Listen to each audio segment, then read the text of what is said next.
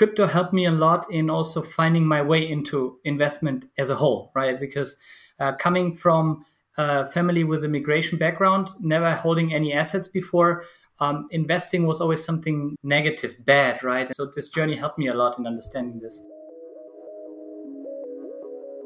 Hello and welcome to DeFire, the podcast that makes crypto more fun, engaging, and accessible for everyone. My name is Jonas, and the young man you just heard is Daniel, aka Danku R.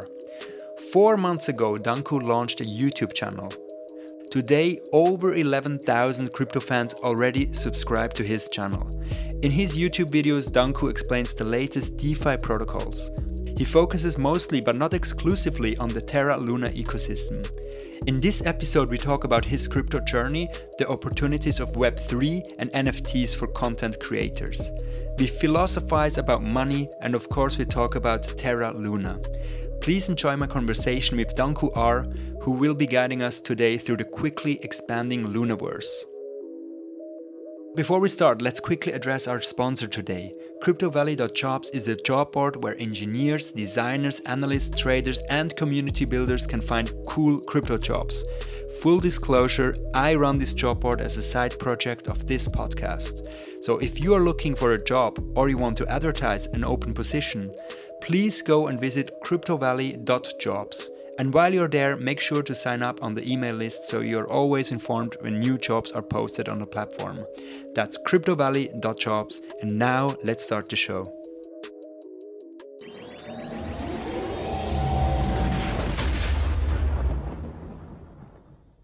Let's warm up a little bit then.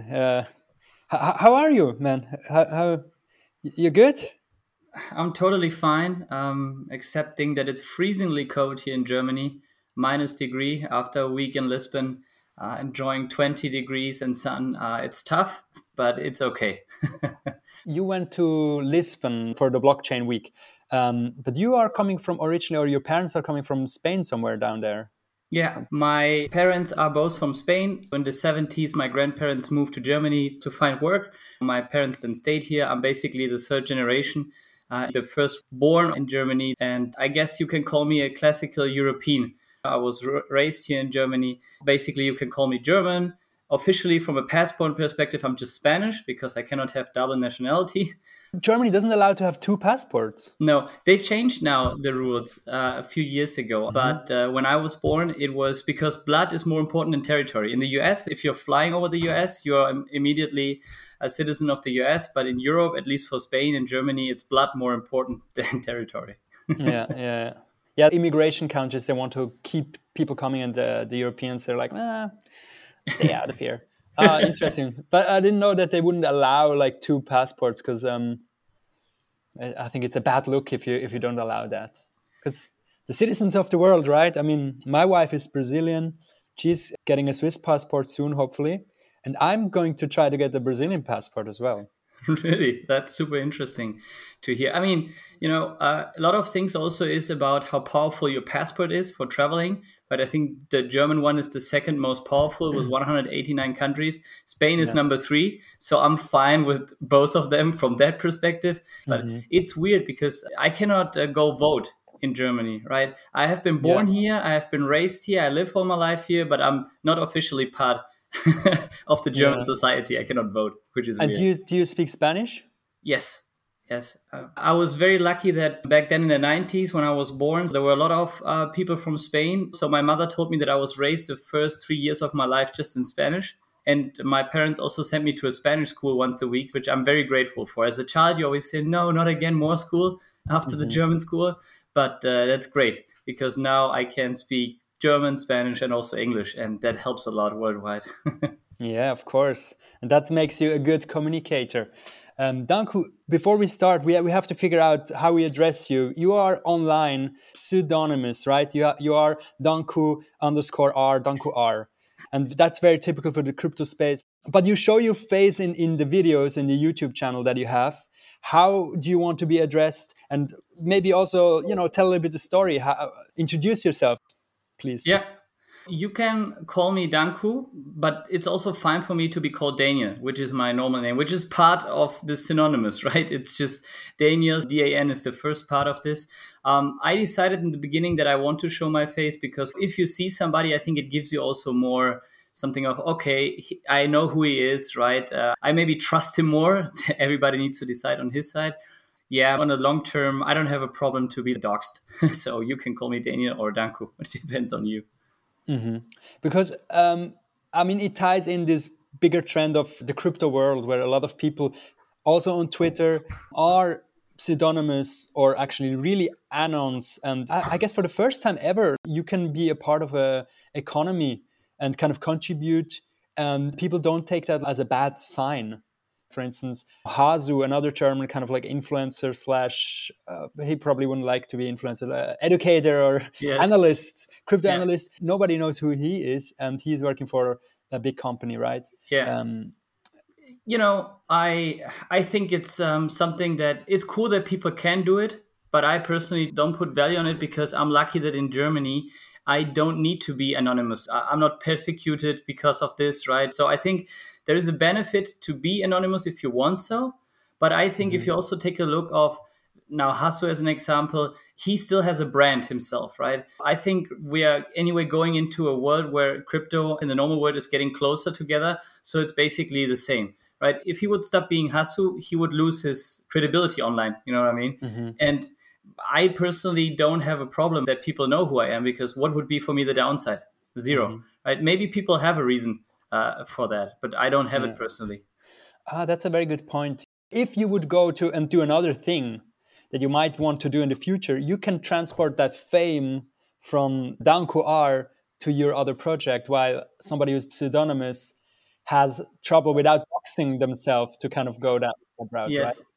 That's why, that's a very interesting conversation. I love to have this. That's why when people say, I have a new profile picture, there's a new NFT project, and I say, I think you're underestimating how much your brand was already built, and you cannot just change now your picture and how you look like, right? So the moment you change your profile picture, you probably lose a lot of drive, and the people don't recognize you anymore, right? I mean, if I'm scrolling through Twitter and somebody has a new profile, I'm looking more at the picture, right, than at the name. I think everybody will see more and more with the technology of NFTs that you can tokenize your own brand, your own value. Everybody is a brand, right? Your personality is basically a brand. It's a different way to describe it. So we will tokenize ourselves, but we will not take other tokens to describe us. You know what I mean? I cannot just take a new NFT project and put it on myself. What does it mean for me? Nothing, right? I'm still out there with the followership and the people that want to listen to me because of me, not because of the new profile picture I have. Yeah. I mean, a lot of people seem to grow lately their Twitter followers, etc., by, let's say, buying into the Bored Ape Yacht Club and then hashtag ape follow ape. And it seems to be super powerful. I think it's also part of why these profile picture NFTs have this drive. People want to tag into this community, and there's a price on that as well. You don't do that. You stole a common image from the internet, basically. You are a Wish from Dragon Ball, and I have to say, I have no idea about Dragon Ball. I'm ashamed to say. What's the thinking there? Why this character? First of all, it's super cool that you say it because when people then say that the NFT helped me to get this brand, I'll say, well, I have a JPEG that I stole for somewhere. Stole. I cannot say that before now somebody comes over and puts a restraint on me. But I just took that. It's commonly open, right? I can use this to represent myself, and I also created value, right? So the value is not connected that it's an NFT. It's the image itself that there is, right? And why we? So I'm just a big Dragon Ball fan as a child. And I think we are the first generation who can stay child for their whole life because we have also new financial instruments that help us to basically keep on with that childhood. Before, people had to move away from their childhood to become adults because they need to work. But I think we can now accept that. The nerdism is cool, right? Everybody watches Marvel. It's still their childhood. And Whis is just the character I love the most about Dragon Ball. He is an angel, and he is just a character who doesn't judge. He has no opinion. He just observes and he tries to educate and he tries to give feedback and train the people out there. All right, stop. Neither of you yet possess the necessary speed. You two are both still thinking before you move rather than just moving. And I'm afraid... And I like this a lot, right? This kind of I don't get biased. I'll try to stay as objective as possible and just look at the things of what they are themselves. So somehow that is sticking with me. So, so you're saying this character is kind of like an educator, just as you are, because I think what we also have to do with the introduction of yourself, what you're doing, and you are a content creator in the crypto space. Is that right? Educator. You have a YouTube channel and Twitter, and you write also on Medium. So these are the channels you're using currently. And you, is that right? You just started like 4 months ago, basically, with YouTube, and already have like 10,000 or almost 11,000 subscribers. Yeah. And how does that go? How did that work? I've also done some math. You've done 54 videos already. So that's between 3 to 4 a week you're pushing out. Yeah. How do you do that while holding down a full-time job as well? Yeah, good. Don't sleep, right? That's the in crypto nobody sleeps. It's around the clock. So first of all, I don't know if the word educator, I don't like it because it sounds so from the top. There are a lot of things that seem very complicated or are sold as being complicated, but in the end, if you look at it from a zero principle perspective, it's very straightforward, right? How the process works and how I went into this completely by accident, right? And I'm so blessed that I was lucky to get people that subscribe me and would like to listen to me. I have nothing to do with content in my former job. I'm an industrial engineer who was working in strategic marketing in pricing, something completely different. But an industrial engineer understands usually the matter, also from a data perspective behind that, analytics, but on the other side also can apply it in the real world. And I think that helps me in the content creation a lot. And how I started is I went into the crypto game. I went on Twitter. Then there was Mirror version 2 on Terra, right? There were a few strategies that you could like say visualize. So I just took it and I created a few flowcharts. And then people said, hey, interesting. So it got a little bit of buzz out there. I just had maybe 100 followers, whatever, right?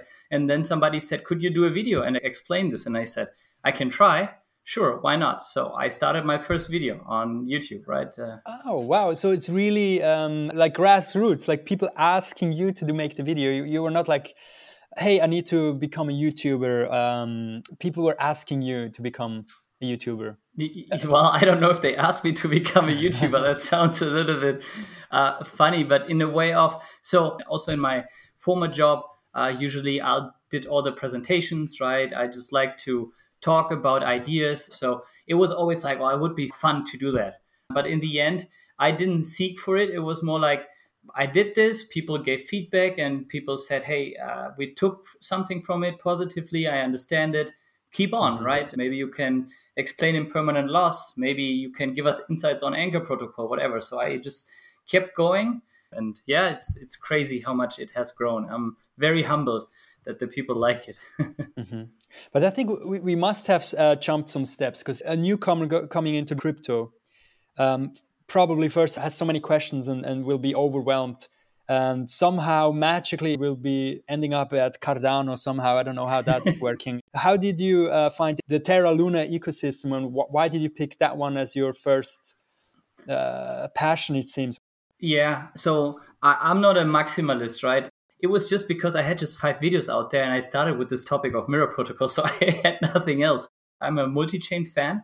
It's just that this is where I started and I'm just in love with the ecosystem. And if you ask why, that's a longer story, but I'll try to break it down as much as possible. The TLDR is so I'm a big fan of the whole crypto ecosystem because I think it can help a lot. Yes, a lot of people are in here, which is totally fine to hopefully find financial independency, which I'm also seeking, and hopefully the videos help people.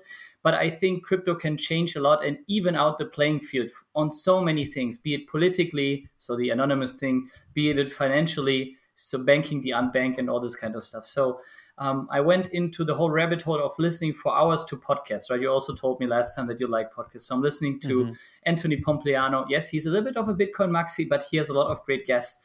Peter McCormack, Lex Friedman has amazing crypto podcasts also when he speaks with Charles Hoskinson for 5 hours about Cardano. Very interesting. So I learned a lot about Bitcoin and all this kind of topics. And then I said, well, it's interesting about Bitcoin, but I have a feeling that there has to be something else to really onboard the masses right now, because Bitcoin is too volatile right now to really make it our global currency. So I don't know if you've heard about the Triffin dilemma, which is basically saying that we have in the world a problem because the dollar is a global reserve currency right now, but the dollar is also represented by the US, which has own interests, which is independent from the world, right? They have the Fed and they do to help their own economy. That's a problem for the whole world. So we would need an independent currency. And that was already proposed in the 70s, I think, by, now I don't have the name. Anyway, he was saying that we have maybe something like an additional currency that was called banker, right? And then the IMF later on came with the idea of special drawing rights. So SDRs, they're still out there, which is a basket of the biggest currencies out there. And all those were interesting ideas, but nobody wanted to do that. Why? Because the countries, they want to have the power about their own currency, right? So they never bought into the idea of let's do one global currency.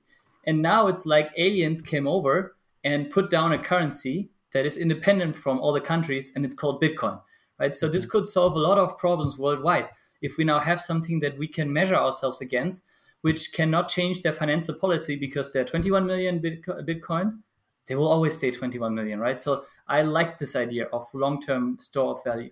But then I thought, with this volatility, I cannot go today in a grocery store, buy a banana for 2 Satoshis, and tomorrow it's 5 Satoshis. Could there be a system that helps us to go this way in the next years? And then I found the Terra Luna ecosystem, because you have Luna on the one side, which is working as a store of value for the whole ecosystem like Bitcoin. And then you have the representation on the other side of stable coins, which is right now fiat. So I think Bitcoin with the Triffin dilemma works to fiat like Luna to stablecoins. But Luna and stablecoins are already in a crypto ecosystem and can interact with DeFi and can make stuff way more efficient, from not paying fees to so many people because of your credit card and all this kind of stuff, right? So that's how I found the Terra Luna ecosystem. Sorry for explaining it in such a long way. It's not the only ecosystem I found, but that was the one that was working completely different than so many others, right? It was a dual token system model, which has a clear purpose, because the more the ecosystem grows, the more value is captured by Luna. So there is also a clear goal for us lunatics, as they call them. If we grow the stable coins, everybody will just benefit from Luna growing in value. And that's just something where I think we align our goals so much. That's why all the founders and all the community in the Terra Luna ecosystem is so close together, because we don't fight each other. We together drive for the goal, growing stable coins, which will help everybody to grow the value of Luna. But you had Do Kwon. He probably explained it way better than me. I had Do Kwon on, and for listeners, he is the founder of Terra. You had the chance now to meet him personally in Lisbon. I'm not sure how much time you had, and it was kind of, I guess, a party set up, etc. But if you would have a chance to ask him something, what would be your biggest question that you have for him? My question would be, when was the moment when it made click for him that this is the way forward? Just a few days ago, there was a video released, like a small documentary about himself and TFL, the company behind the Terra ecosystem that built this. And he said that the ecosystem helps to get closer to the vision that Satoshi Nakamoto had with Bitcoin, right? To make peer-to-peer transactions permissionless. And that's what I would like to understand. When was the moment when he found this never seen before ecosystem and idea, right? To have two tokens that have such an elegant design. What made it stand out for me personally was when I heard about Luna and Terra the first time and learned about it. Everybody was in DeFi summer, and it felt to me that this is kind of like an artificial kind of a house of cards, like you lock in things and you get some random governance tokens. And I was fascinated by it, but I didn't really understand where the value is coming from and if this is working. And then Luna Terra was so different because the vision was to bring crypto to the masses. He built protocols like the Anchor protocol, which we're going into afterwards, that are solving a everyday man's, woman's, everyday people problem, right? Nowadays, there is no difference in your bank between a checking and the savings account anymore. It's the same. And on Terra, you can save and you get 20% stable yields over the years. And it has worked so far quite well. What would you say? I mean, you know the system much better. I know there's Mirror, there's Anchor. What else is out that we should mention? And maybe one sentence, like, what is it? What does the protocol do? What are all the Legos that we have to play with in this The amount ecosystem? of Legos is right now exponentially growing. Almost every day, you can say. So right now we have, besides this, you mentioned, we have also Pylon protocol, which is lossless investment. So you put down a principal like $100, and then it creates yield primarily over Anchor, and then it pays off stuff. Like in the Hmm. future, maybe your mobile phone contract or so forth. There are now a few yield optimizer out there, Spectrum Finance, which does auto compounding and so, and now Apollo DAO, which also does this, but is focused on creating a war chest to then accumulate a lot of value and then deploy very complex strategies in the future. There is Nexus Protocol, who is protecting you from liquidations on Anchor Protocol with your collateral. Then we have launch platforms like Starterra. We have hopefully soon a lending platform of Mars, which is coming live in Q1. We have the, let's say, basic DEX, which was helped to also develop Mirror, which is called TerraSwap. But now we have the next level DEX, which is coming, which is Astroport, which is using a lot of the ideas of Curve, Balancer, Uniswap, and putting it all together into a next level DEX. Then we have Prism and Levana protocol, which are completely crazy, which will probably go live in the next 2 months. Prism is refractoring assets. So you have a token which has a principal part like Luna and the yield part with the airdrops and the staking, and they break it up and you can handle them separately. I think we cannot even understand what will happen once we really work with this. It's like Pendle partly. And then there will also be Levana, which is a leverage token protocol. So you don't buy Luna, you buy a 2x Luna token, which moves in a leveraged way next to Hmm. Luna. So you see the amount, and I probably forgot a lot of other protocols. White Whale is coming, which is helping to be you and me a whale because we help to arbitrage with small amounts of money. It's crazy right now what's happening out there. So many protocols. Speaking of whales, do you know how fairly distributed the Luna ecosystem is? I mean, like this pie chart of how many founders reward, or the Gini coefficient is also one of those numbers that says how fairly distributed the token is. Yeah, so I of course try to also understand it for sure more in the beginning. Should I invest? Yes or no? And I think right now everybody can see this data on chain. A big part of the distribution is still with TFL. I mean, which makes sense because it's the company that founded this. You can see openly the wallet of TFL. I don't know right now how many million. I think it's around 300 million or 250 million tokens that are still with TFL. I hope I said the million amount correctly, but of probably 20 to 30% should be still with TFL around that. Mhm. You could argue now that right now the distribution is still not as decentralized as you might would like to see it in crypto. At the same time, and there is a lot of conspiracy theories, right? Oh, what if they dump everything on the market and so forth? And I'm usually saying, why should they do that, right? They benefit the most from all of this. So I think it's still a journey to become more decentralized, which I think is also in the interest of TFL. Like Do Kwon said it in TFI Alpha in New York, that they are working hard to decentralize it more and more. Right? I think they Mhm. want to dissolve TFL long term, but it's work in progress. So we should keep an eye on that. Mhm. And I think it's also from a legal perspective, it makes a lot of sense to decentralize as quickly as possible because UST, the stablecoin, the most, I mean, on Terra, you can have different stablecoins. Probably the biggest one, which is UST, US Terra. I just want to quickly make a little description of how that one is working. It's an algorithmic stablecoin, and compared to other ones, let's say USDC, which is very famous and well known, USDC is backed by a real US dollar somewhere. So literally, $1 is somewhere locked in a bank account for each USDC that they can put out into the world. The US Terra token is not that way. It's an algorithmic stablecoin that works by market forces, so to say, where people kind of have the incentive to keep this pendulum in always around $1, right? Um, a lot of people have criticized algorithmic stablecoins. There's a little bit of FUD around it. It hasn't been so battle proven yet.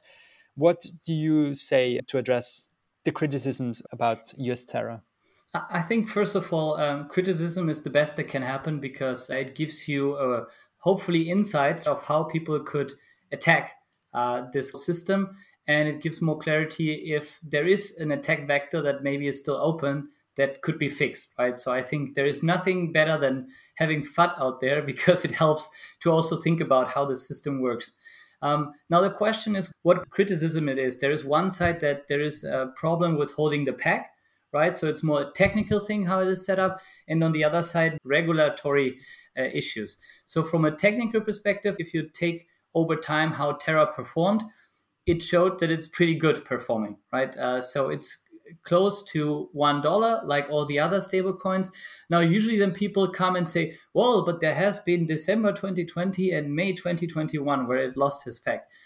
That's true. It was, I think, down to 94 cents or so forth. But the question is to look deeper, what happened there and why? And if you go into the details of what happened in the May crash, which is a crash which we haven't seen often in crypto, right? What happened in May, if you survive that, you've done something right? Yeah, that's what I would say, because I think it was over 50%. The amount of money that was destroyed or value is completely crazy. That's why I personally think that we're seeing here a very strong and reliable system. So how the ecosystem works is that you have Luna and then the stable coins. If you want to mint a stable coin, you need to burn the equal amount of value in Luna. That means if there is more demand for a stable coin, we burn Luna and then you get dollar. That's why it's not correct to say that UST is collateralized by Luna, because it has an inherent value because you burn Luna, right? And so the value is burned, put into this coin, and then it's holding this. Now, if there is more demand for UST, it will go over the peg, so 1.001. So we need to burn more Luna. If there is less demand for it, people will probably burn UST and then mint Luna. So this is the concept how it works. What happened in May when there was such a big crash is that so many people were cashing out of UST that the system itself was capped at a certain amount of how many people can burn UST and how much Luna can be minted a day. So the system capped itself out so that it was impossible to burn enough UST to hold the peg. So it was more like the system was designed in a way, that's why it lost its peg. I think if the cap was not in there, it would have never lost his peg. That's just my naive insight here. I agree with you. We need to see it over more time, right? And time will tell. The more time passes, the bigger the ecosystem becomes, and the bigger the ecosystem becomes, the less likely it is that it will completely flatten, because UST is put into on different chains. It's locked in protocols, right? It is working. So it's very unlikely that we will destroy billions of UST out of nowhere and mint a lot of Luna. And then the other piece is, and just stop me, right, if I'm going here too long, okay, the whole regulatory piece of, let's say, USDC and USDT, where they have issued somewhere real dollar to back their own version of the coins. Well, then you're basically becoming like a bank, right? So we need to regulate you.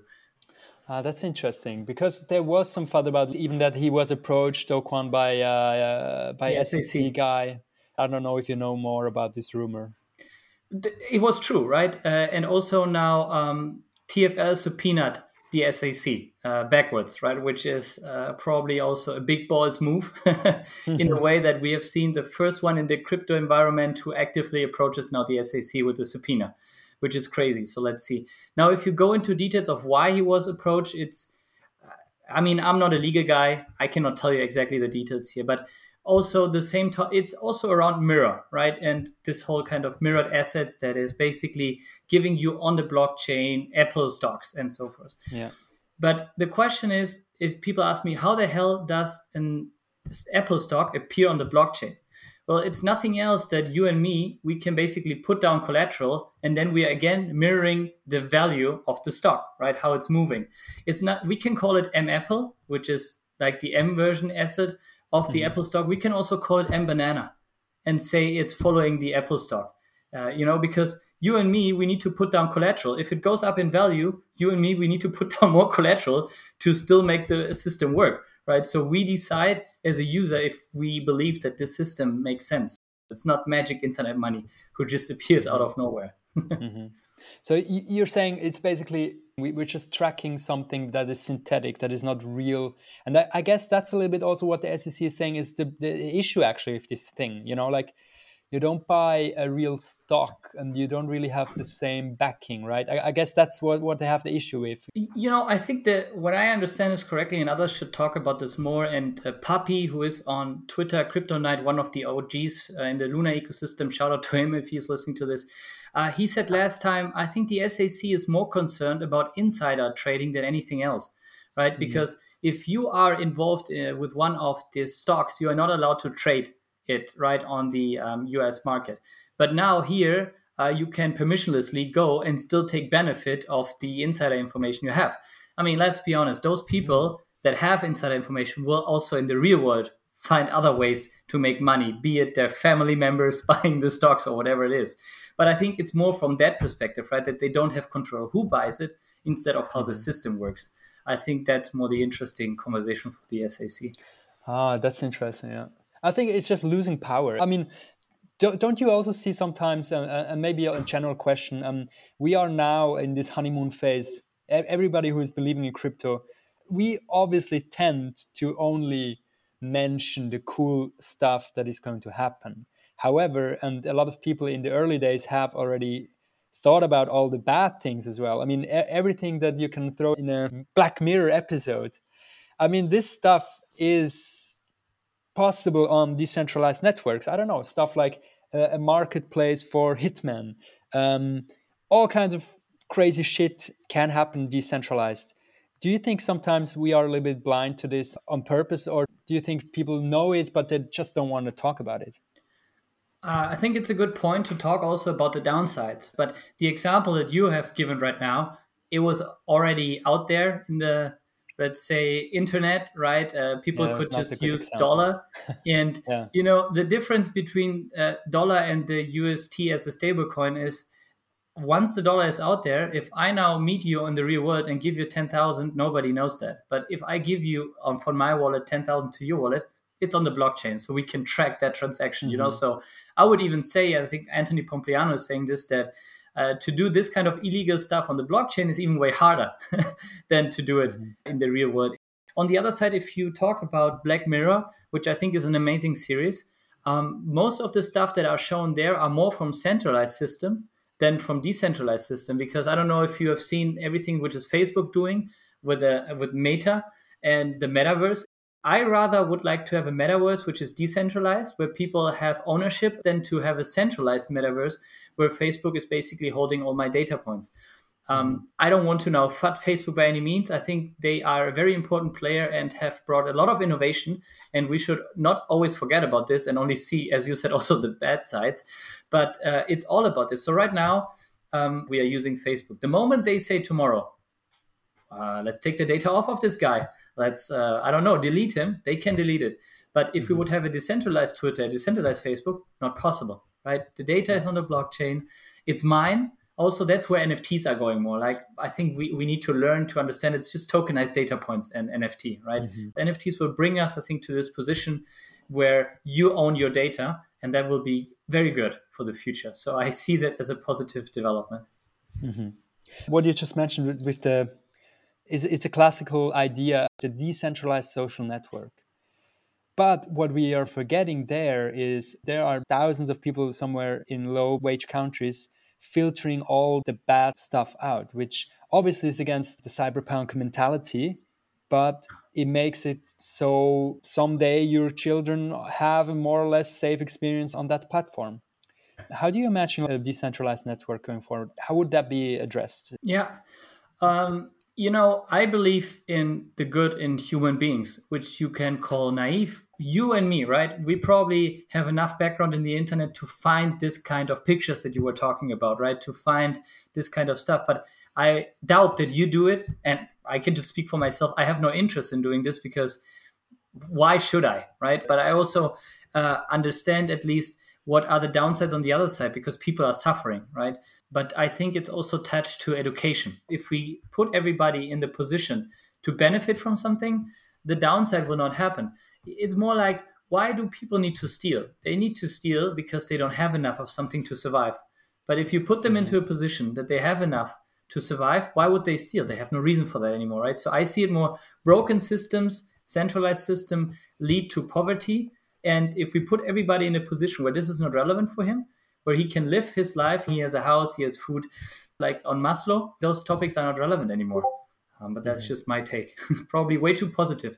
It's interesting because when I then say that, I don't believe that without money as a form of incentive, people would not work anymore. And I don't believe that, right? I think there are more things to achieve. And everybody who has made enough money, and also even people like, sorry, I use it now, Elon Musk or Do Kwon, they still work. They don't need to, but they have a mission in life. And I think everybody can find that. But nobody does it. Why? Because they need to work hard to get food on their table. So what happens if they don't need to do that anymore? Then they say, well, we have socialism. No, no, no. Socialism is taking away stuff from others and give it to somebody, right? I just say, let's just trying to get everybody in a position that they can work for what they want. It's very philosophical here. Yeah. I just try to put together the different strands of what you were saying. Where do you see crypto in that future? Or did you just describe a universal basic income? That you think the crypto world is going in this direction where people are going to have a basic income through crypto, maybe through stuff like Anchor, where you have like 20% yield and you just have passive income? Yeah, let me maybe drive it in a little bit of a different direction. And I would be also interested to hear your take, right? Money is right now not only used to pay for stuff, but also to show value. It's the only form for us where we can show value, right? If we have achieved something, we usually also have more money. The question is if this is true in the end, because if you take a look at gamer that spend hours online in playing games, which I have done myself recently, even last year, because Corona came back. So I said, okay, I have more time again for gaming. They do it and they don't get anything monetary. What do they get? They get reputation. They get, on the one side, the fun, but as we also see, they get a followership, they get a community. And I think with blockchain technology and NFTs, we are able to describe this now in a tokenized way so that this value can be captured. We don't need that function for money anymore, that I need to now show or flex my own value in money. And the moment when you stop using money to describe your own value or how important you are, money loses a lot of value, right? It's more just, okay, I need to pay for my food. But the moment I enter the metaverse, people value something else way more than the money I have. You know what I mean? Yeah. I don't really see it that this is different in real life because I mean, you're not walking around with your bank account number, right? I mean, But with your car, it's yeah. your Lamborghini. It's your jacket, which is having a big, I don't know, horse here, right? That's what people do out there.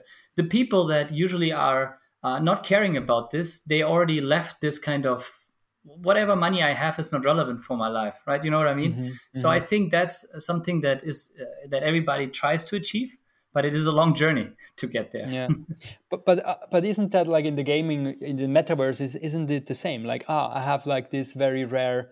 Personally, I would love to have a Fidenza, right? I don't, or I have I don't know, a bored ape, or let's say a punk. I mean, that's basically like the new status symbol. But I Yes. don't think it changed. I think it just made everything more.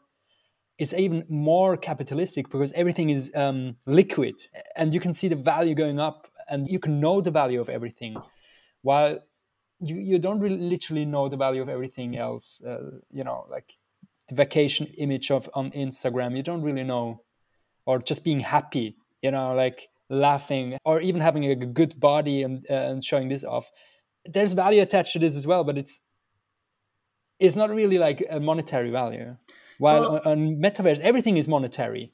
I Everything think is like right a now, USD. unfortunately, we do it like this. That's why I'm not a big fan of the 10K NFT collections, because it's basically just based on scarcity and no active value because you cannot do anything with it, just flexing with it. I think we will pretty soon leave that stage and see the right power of NFTs, because I think it will go more in a direction that you cannot just buy all of this. You need to work for it. It's the time that you invest and your achievements are basically then described as badges or NFTs, whatever you want. And you need certain NFTs to then achieve something else, right? So tokens lead to tokens. And it's basically a community effort. Right now, we are using the dollar to describe the value of those. But Mm-hmm. more and more, I think it will just not be relevant to describe the value of dollars. Because what you see also right now is you pay in ETH, you pay in Luna, which now Yeah. is not calculated anymore in dollar. It's a completely different way of understanding value. And then it Mm-hmm. will keep on. And we go going more and more away from that. The dollar is the base value we are calculating Yeah. everything in. I think that you see beautifully on OpenSea, where they still show the dollar amount when you buy something or you sell something, but people think in ETH terms there, Ethereum. And is there NFTs on Luna? I'm not so aware of it. Am I wrong or? It's super new, right? I think at the end of September, we had the first NFTs on the Terra ecosystem, right? Based on the Cosmos SDK. It took a Mhm. little bit longer to activate NFTs also in the Cosmos ecosystem and in Luna. And then the first NFT was launched just a few days before Columbus 5, so the upgrade of the mainnet. And it was a stealth launch. It was called the Space Loot. Out of nowhere, they came.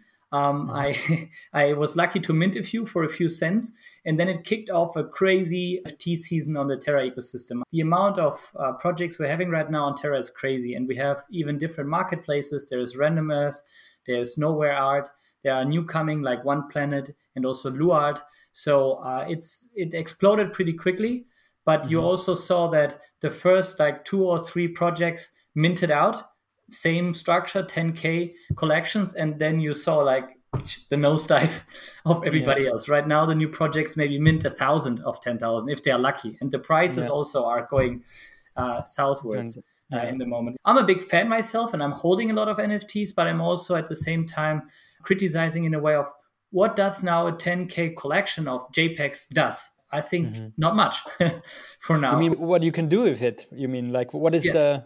Where's the Yeah. value? Where's the value? Yeah. And then they say it's the Rolex, it's the Lamborghini I can show Yes. off. I'm personally not interested so much in that. So I'm asking, okay, I don't have a Lamborghini in real life. I will never have one. I don't need Mhm. it. So where is then the real value? Because Yeah. a Lamborghini is a car, and the Lamborghini is so interesting because everybody uses a car. So let's Mhm. first of all find the base layer of what is the car for, and then we can create the Mhm. Lamborghini out of this. But I think what is so fascinating about the Terra ecosystem that pretty quickly everybody aligned on yes, it needs to move on. Which I am surprised that on Ethereum, unless you tell me it has moved on already strongly. I think it's still very much around this 10K collections. Yeah. Yeah. And you see right now on Terra that we had one of the most interesting mints, which is the Levana meteor shower. I don't know if you heard about this. Um, Not really. No. if you want, I can just quickly. So Levana is a protocol, right? And they're building leverage tokens. So there's 2x Luna. They need a first pool that they need to fill with Luna to make this leverage happen, right? So what Mhm. did they say? We want this donated by people. How can we bring people to donate? We make an NFT mint. Right. So now it's getting for me, Mm. oh, interesting, right? So the NFT is just like a badge or a thank you, a gamified way to fund another pool. Now we're talking. Now, how did they organize this? They made it in a gamified way. It was a media shower because there's lore, right? So they have dragons, they have media shower. Okay, it's a cool story also besides that. But they had a mint over 44 hours, right? Every hour there were meteors raining down, and it depends how many wallets take place and bid it and donate it in the amount of meteors. So it was basically an unlimited NFT mint, which for me was already wild, right? So it's not a 10K series. It's depending how much people take there, so much do we mint. Super cool. And then you Okay. had to donate money. And then depending of how much you donated, you went into a tier.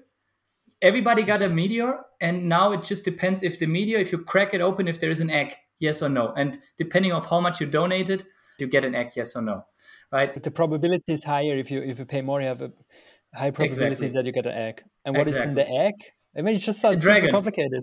a dragon. The end, the dragon. And then the dragon will probably, they cannot say it because of legal, you will get maybe more percentage in farming in the protocol, or you will get other benefits. Hmm. They say clearly in the disclaimer when you do it, it will have no utility. It's a legal topic, right? That they are not Yeah. allowed to say this right now. But now we're talking about the NFT was used to fund one of the most interesting protocols out there. They put a community in charge with a gamified approach, really did this, and they did it for a Mhm. good thing because the protocol is now funded. That's cool, right? Now we're talking. This is the next step. And Mhm. then Delphi, which is one of the big incubators on the Terra ecosystem, they seem to be working now on the next step, which is a base layer for NFTs.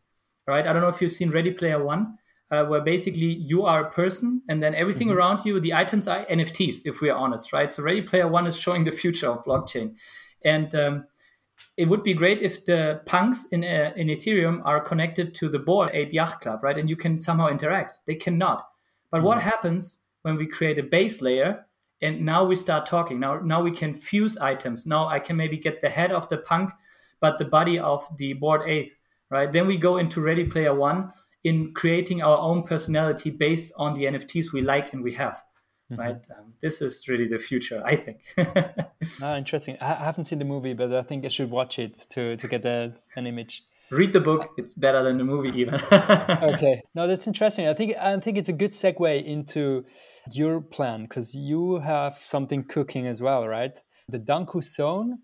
Can you walk us through what the Danku Zone is and what you have planned there? Yeah, I cannot give everything away because it's still in the making, and of course, I want to make it a big bang once it's decided. But I can give you a background what I'm also teasing on Twitter partly. So my idea is, can we create a DAO which helps the community, but also helps themselves educating on everything around DeFi? And I also want to connect this with NFTs because you've heard already that I'm a big fan of this Levana approach of having a different way how to use it and to not really, let's say, cap it at 10K. And I try to think about how can such a DAO use NFTs to give key rights or governance rights, right? And this kind of things. And I hope that I'll be able to connect all of this and also connect it with my content creation on another way so that people have an interest to be part of this. So let's see. But earlier you mentioned this no loss protocol, right? Are we spilling a little bit, Pilar? Are we spilling a little bit too much tea when you say this is kind of a way how you think about solving how you found the creator, right? This is the key ingredient. So I think what Pylon said already in the beginning is that everything they want to do with this lossless approach can be basically used to pay for your, I don't know, phone contract. It can be maybe to pay off a loan, which, I mean, self-repaying loan, maybe you've heard about Alchemix on Ethereum, is Kinetic, which is coming also on Terra. It's a different solution. And there is now, shout out also, of course, to the founder, Paul, a protocol coming on the Terra ecosystem, which is taking the idea of Pylon and putting it on content creator, and it's called Pixie. Instead of the content creator needs to somehow create income, maybe there is an opportunity with the community which likes to watch the content creator to put down funds, and then with the yield created, support the content creator. And that's what Pixie is doing. And I think that's very interesting because it changes a lot the game of who is responsible for the content of the content creator. Because let's be honest, right now, if you need to fund your own day and you have not made a fortune already to just do content creation, you either need to sell your soul to somebody who is advertising, right, and puts it into your channel, or you need to hide behind a paywall. Both topics where I would put a question mark if this really helps the content. And I think the idea of Pixie could maybe change the whole approach of let the people support you who also want to hear objective content from you, and it gives the content creator freedom. I think it's a noble approach. Does it work? We need to see. Yeah, because psychologically, like how this lossless fund is, or how did you mention it? What did you say? Lossless fund? No. Yeah. Lossless investment. Right? Lossless investment. Yes. Okay. Let's say you lock up $100, and in 1 year with Anchor you would have 120, but in 1 year you just take back 100. So you didn't lose psychologically. You can say I didn't lose anything, but still somebody benefited from it. Yes. That's basically the idea behind it. Yeah. I mean, if you really go to zero principle, you could say I lost opportunity cost because I could have taken the $20 myself. But I think also if you take a look in the TradFi world, we don't have such high yield opportunities. So everything that you don't invest actively, if you have somewhere fiat lying around because of inflation, it's losing value. And a lot of people still have a lot of fiat lying around because of security reasons. What if a part of this could be working for you to support content creators that you like? And that's super interesting because let's be honest, somebody also told me, well, it's a subscription. And I said, well, I don't know, because a subscription, your money does this. right? Yeah. But if Yeah. you It goes down. do this, your money does this. They can't see What? you. They can't see you. Ah, yeah, sorry, they can't see me. It's about I was showing my hand was going down, right? If you a Yeah. subscription, you lose funds. In Yeah. a loss-less investment, you keep your fund, right? And you Yeah. give somebody else the yield. And okay, opportunity costs are the same, but outside of DeFi, you don't see that somebody gets 20%. It's completely crazy. And I think this opportunity, let's think a big YouTuber like 1 million followers or so forth says, hey guys, I don't want to do any more advertisement. I think you can help me out. We need so and so much money. If everybody of you puts down $10, we can fund this completely, right? And then there's no advertisement here at all. Now think about those 1 million people that maybe, because it's not a content creator focused on crypto, start now to get onboarded on crypto. Wild, right? So I see this also as an opportunity to get the mainstream more into crypto, Yeah. which That is would be interesting. really cool. You just have a smart contract. You send the money there, and you can incentivize with NFTs or whatever batches, as you mentioned. Yeah. Take one step further. Sorry to interrupt you there.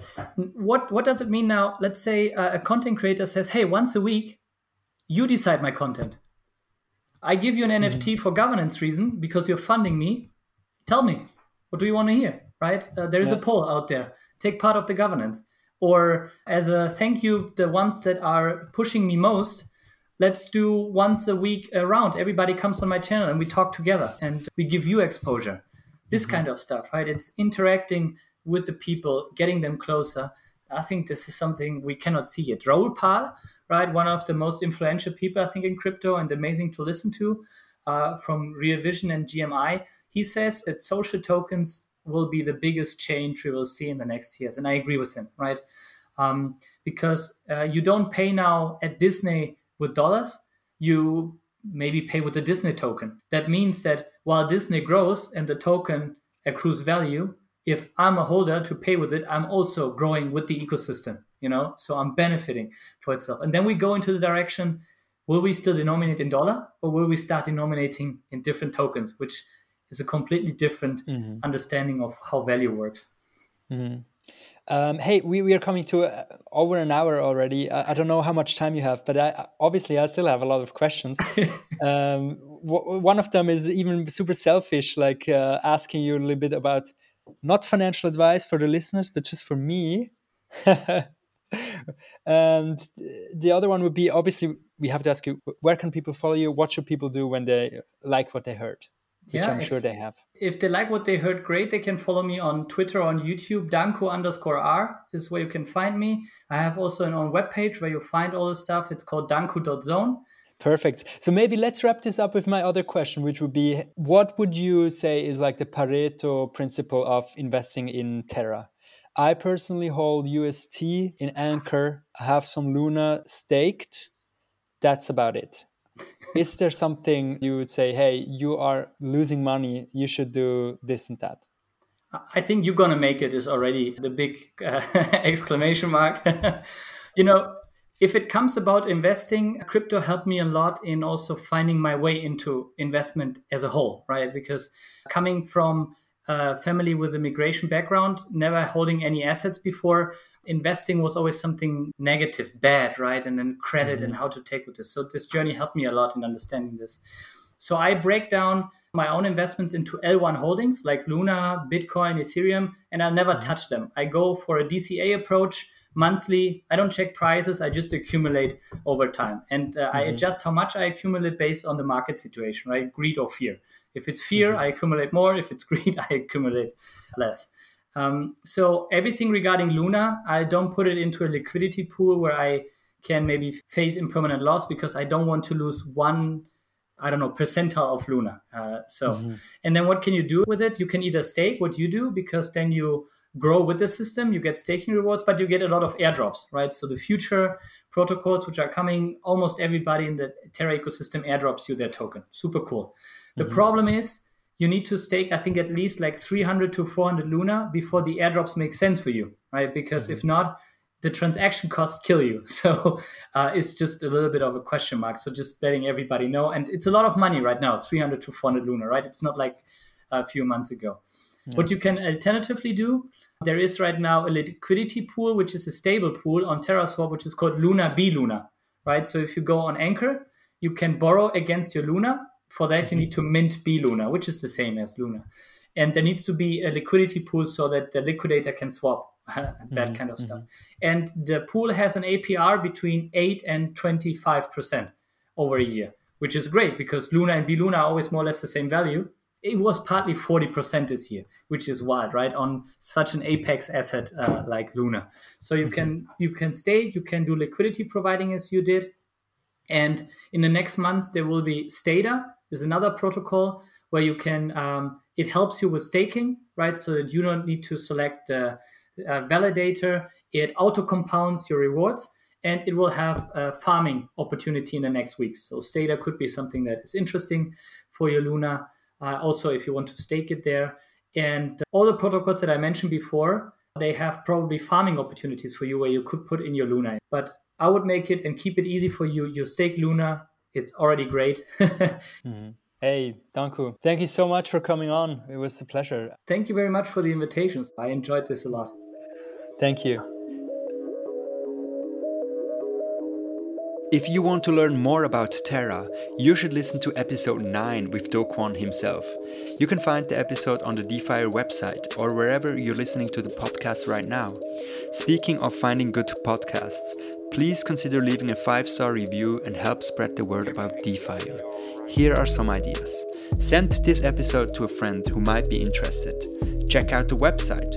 Visit defire.money and click on subscribe to get new episodes and access to show notes. Also make sure to follow us on Twitter @defire.money. All of this helps so we can continue to produce more episodes more frequently and get the most interesting guests on the show that you deserve. The music in this episode is from KND Beats, and the signature sound as always is from Verified Picasso. Good night and see you soon.